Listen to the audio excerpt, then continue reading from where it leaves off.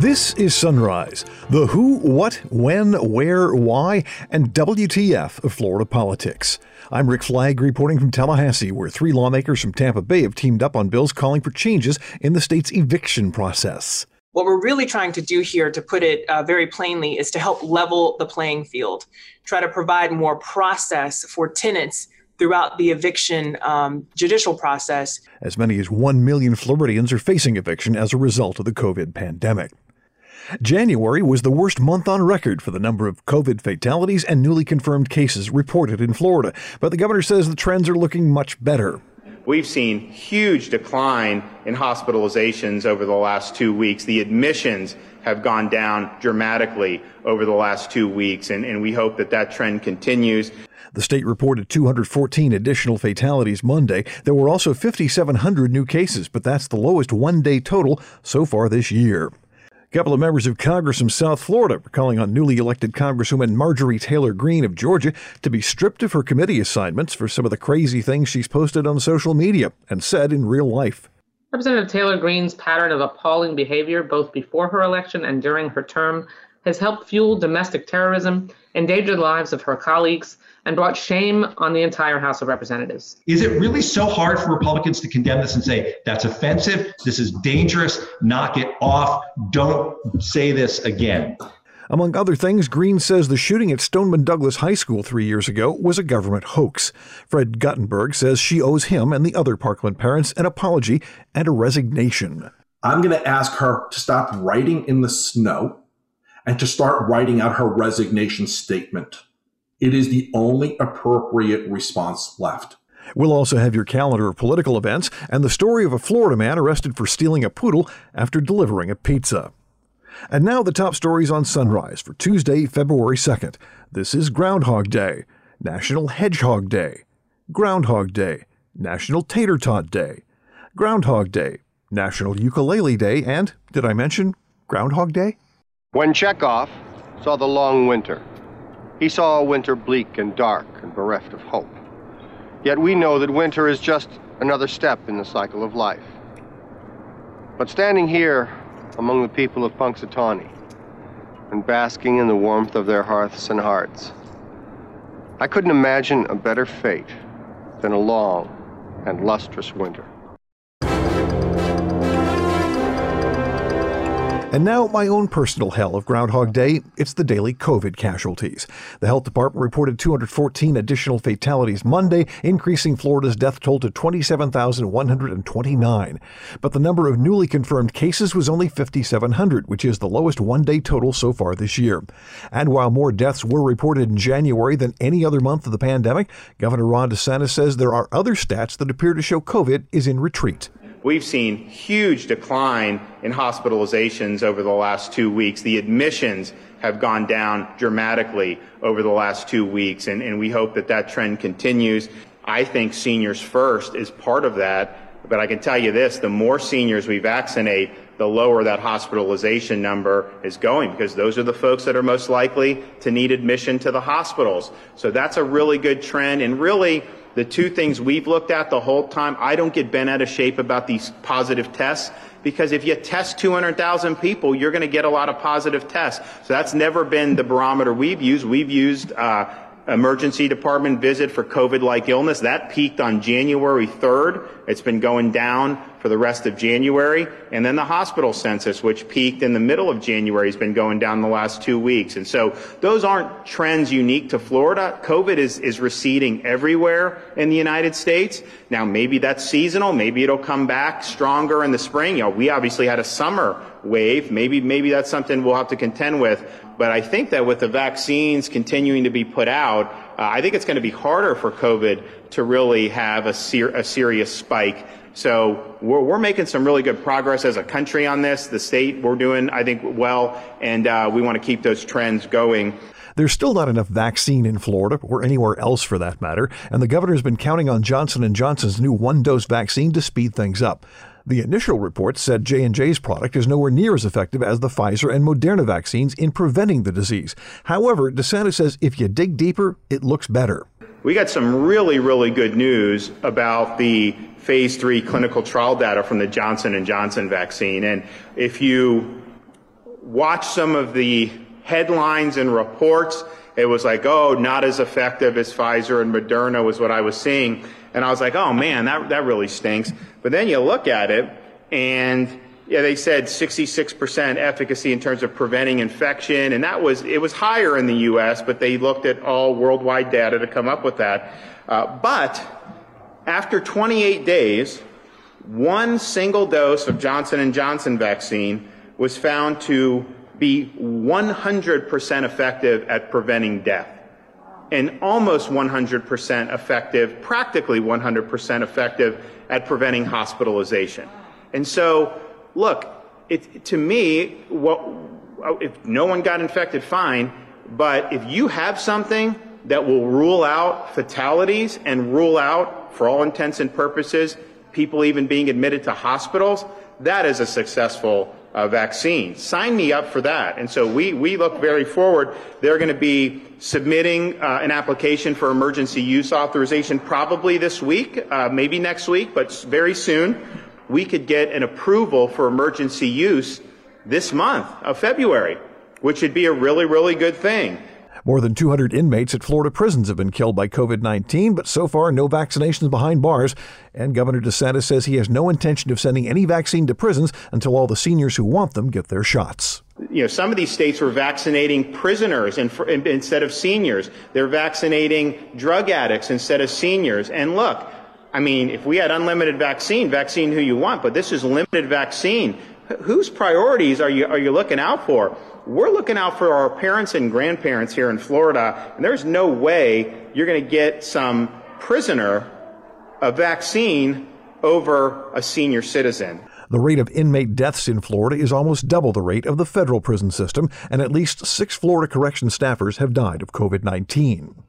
3 lawmakers from Tampa Bay team up on bills to change the way evictions are handled during the pandemic. Senator Darrell Rousson of St. Petersburg says they want landlords and tenants to go to mediation before they go to court.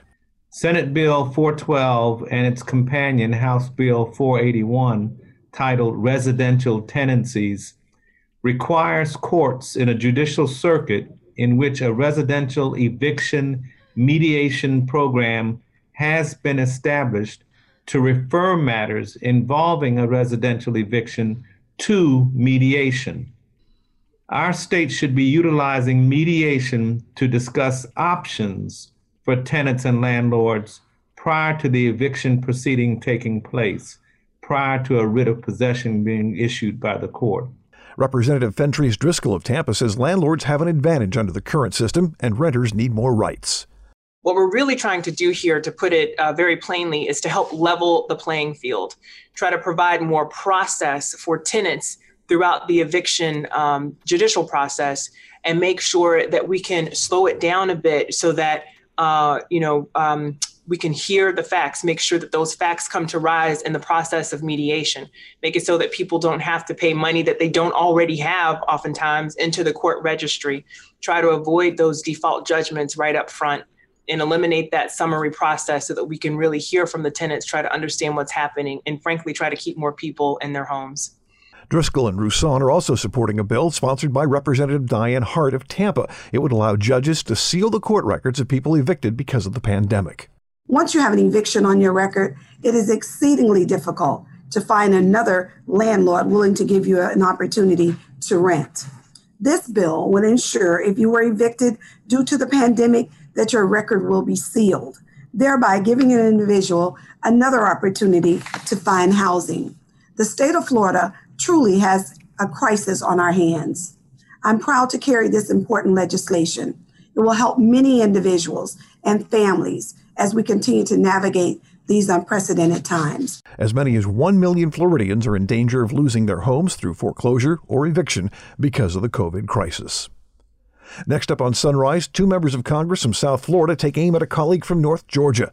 Marjorie Taylor Greene of Georgia has been serving in Congress for exactly 1 month, but that was more than enough for Debbie Wasserman Schultz of Broward County, who has filed a resolution asking that Greene be stripped of her committee assignments because of some outrageous things she has said on social media and in real life. Throughout her short political career, Congresswoman Marjorie Taylor Greene has advocated for violence and made repeated racist, anti-Semitic, and Islamophobic comments.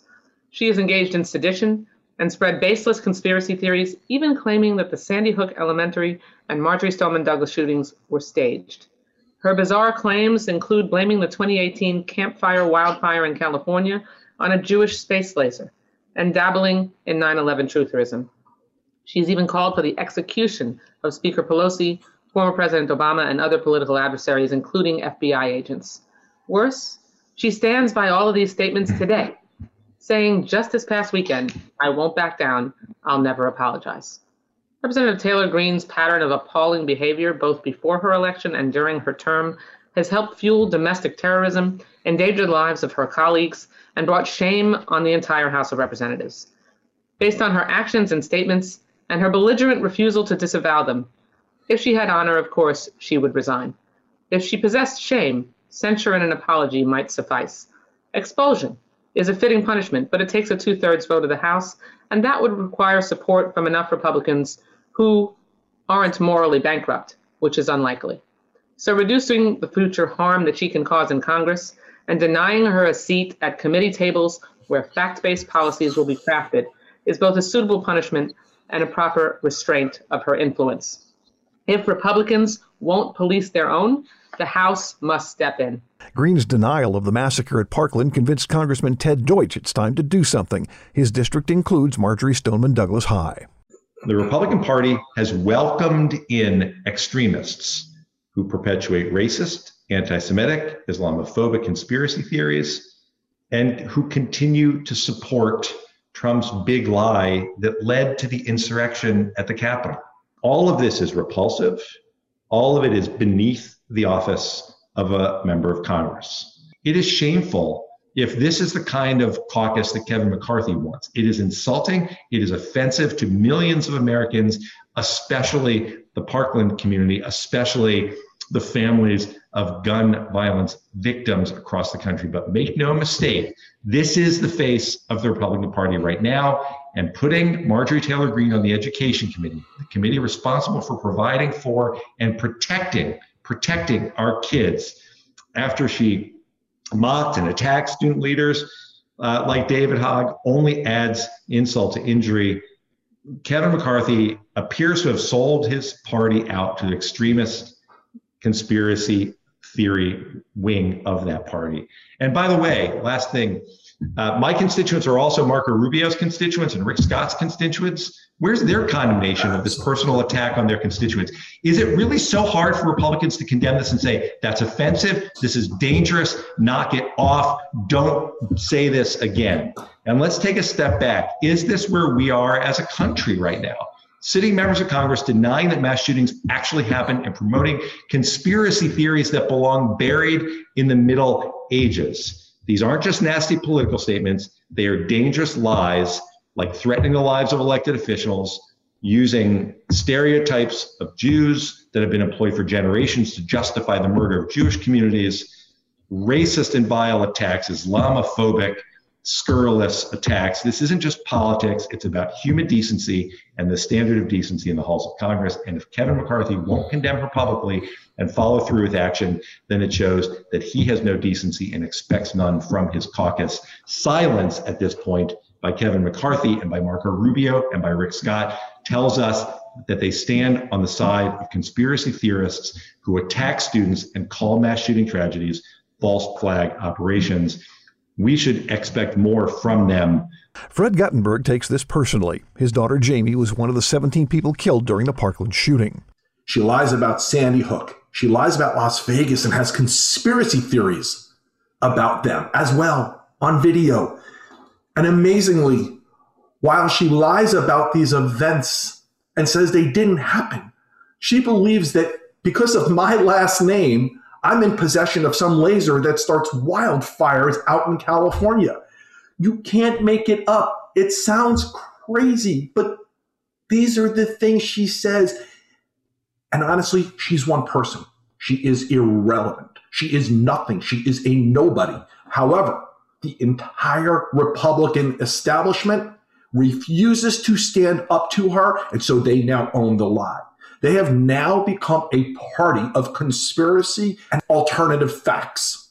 And so I'm calling on her to make a public statement disowning everything that she has previously said, acknowledging the lie. She owes it to this country. She owes it to every single person, like my family, that she has hurt. I just want to say one thing to Marjorie Taylor Greene. I am not part of a left-wing mob. I am a dad. Instead of statements saying that I am part of a left-wing mob, or even worse, crazier things that she has said on Twitter since yesterday, I'm going to ask her to stop writing in the snow and to start writing out her resignation statement. It is the only appropriate response left. Representatives Deutsch and Wasserman Schultz agree that Greene should be kicked out of the House, but they say Republican leaders have the votes to stop that. So the best Democrats can do is strip her of her committee assignments and try to make her irrelevant to the process. Your calendar of events begins at 9 when the governor and cabinet meet to consider Florida Forever land deals in Jefferson and Santa Rosa counties. The Senate Appropriations Committee meets at 9 to hear a presentation about the governor's new budget. The Public Service Commission holds a meeting at 9:30. That's followed by a hearing on a proposal by Utilities, Inc. to increase water and wastewater rates in Central Florida. At 11, Agriculture Commissioner Nikki Fried holds a press conference to announce the release of a Keeping Florida and America Growing program. That is a state-federal partnership. At 12:30, the Senate Ethics and Elections Committee gets a presentation about the 2020 elections. The Florida Chamber of Commerce holds an online news conference at 1 to discuss their agenda for the upcoming session. At 3:30, the Senate Banking and Insurance Committee takes up a bill that would make changes in Florida's property insurance system. They're trying to reduce attorney fees and litigation in property insurance disputes and limit the payout for claims of roof damage. The Senate Community Affairs Committee meets at 3:30 to take up a bill that would prevent local code enforcement inspectors from investigating potential violations based on anonymous complaints. So if you want to turn in the competition for a code violation, you have to put your name on the complaint. The Senate Transportation Committee meets at 3:30 to talk about a bill creating a purple alert system. That's to alert the public about missing adults with disabilities. A former Florida man has been returned to the U.S. by the FBI for prosecution. The U.S. Attorney for the Northern District of Florida says a U.S. citizen by the name of Mohammed Fathi Suleiman, who is 33 years old, left Gainesville in 2014, traveled to Turkey, and then attempted to enter Syria illegally to join ISIS. He's charged with attempting to provide material support to the Islamic State of Iraq and faces 20 years in prison if convicted. And finally today, a Florida man is busted for stealing a puppy after delivering food to a condo in Jacksonville Beach. The 10-month-old teacup poodle named Lexi walked out the door when 22-year-old Arlinson Cholito was delivering a pizza. Police say Cholito grabbed the pup and hid her in the delivery bag. He was caught on surveillance video walking into the elevator with the dog. The Jacksonville man is charged with grand theft, and Lexi is back home with her humans. By the way, when the puppy disappeared, the owners offered a $5,000 reward. They'll be donating that money to the Jacksonville Beach Police Lodge as a way to say thank you for bringing Lexi home. That's it for today's installment of Sunrise. I'm Rick Flagg in Tallahassee, inviting you to join us again tomorrow as we plumb the depths of Florida politics.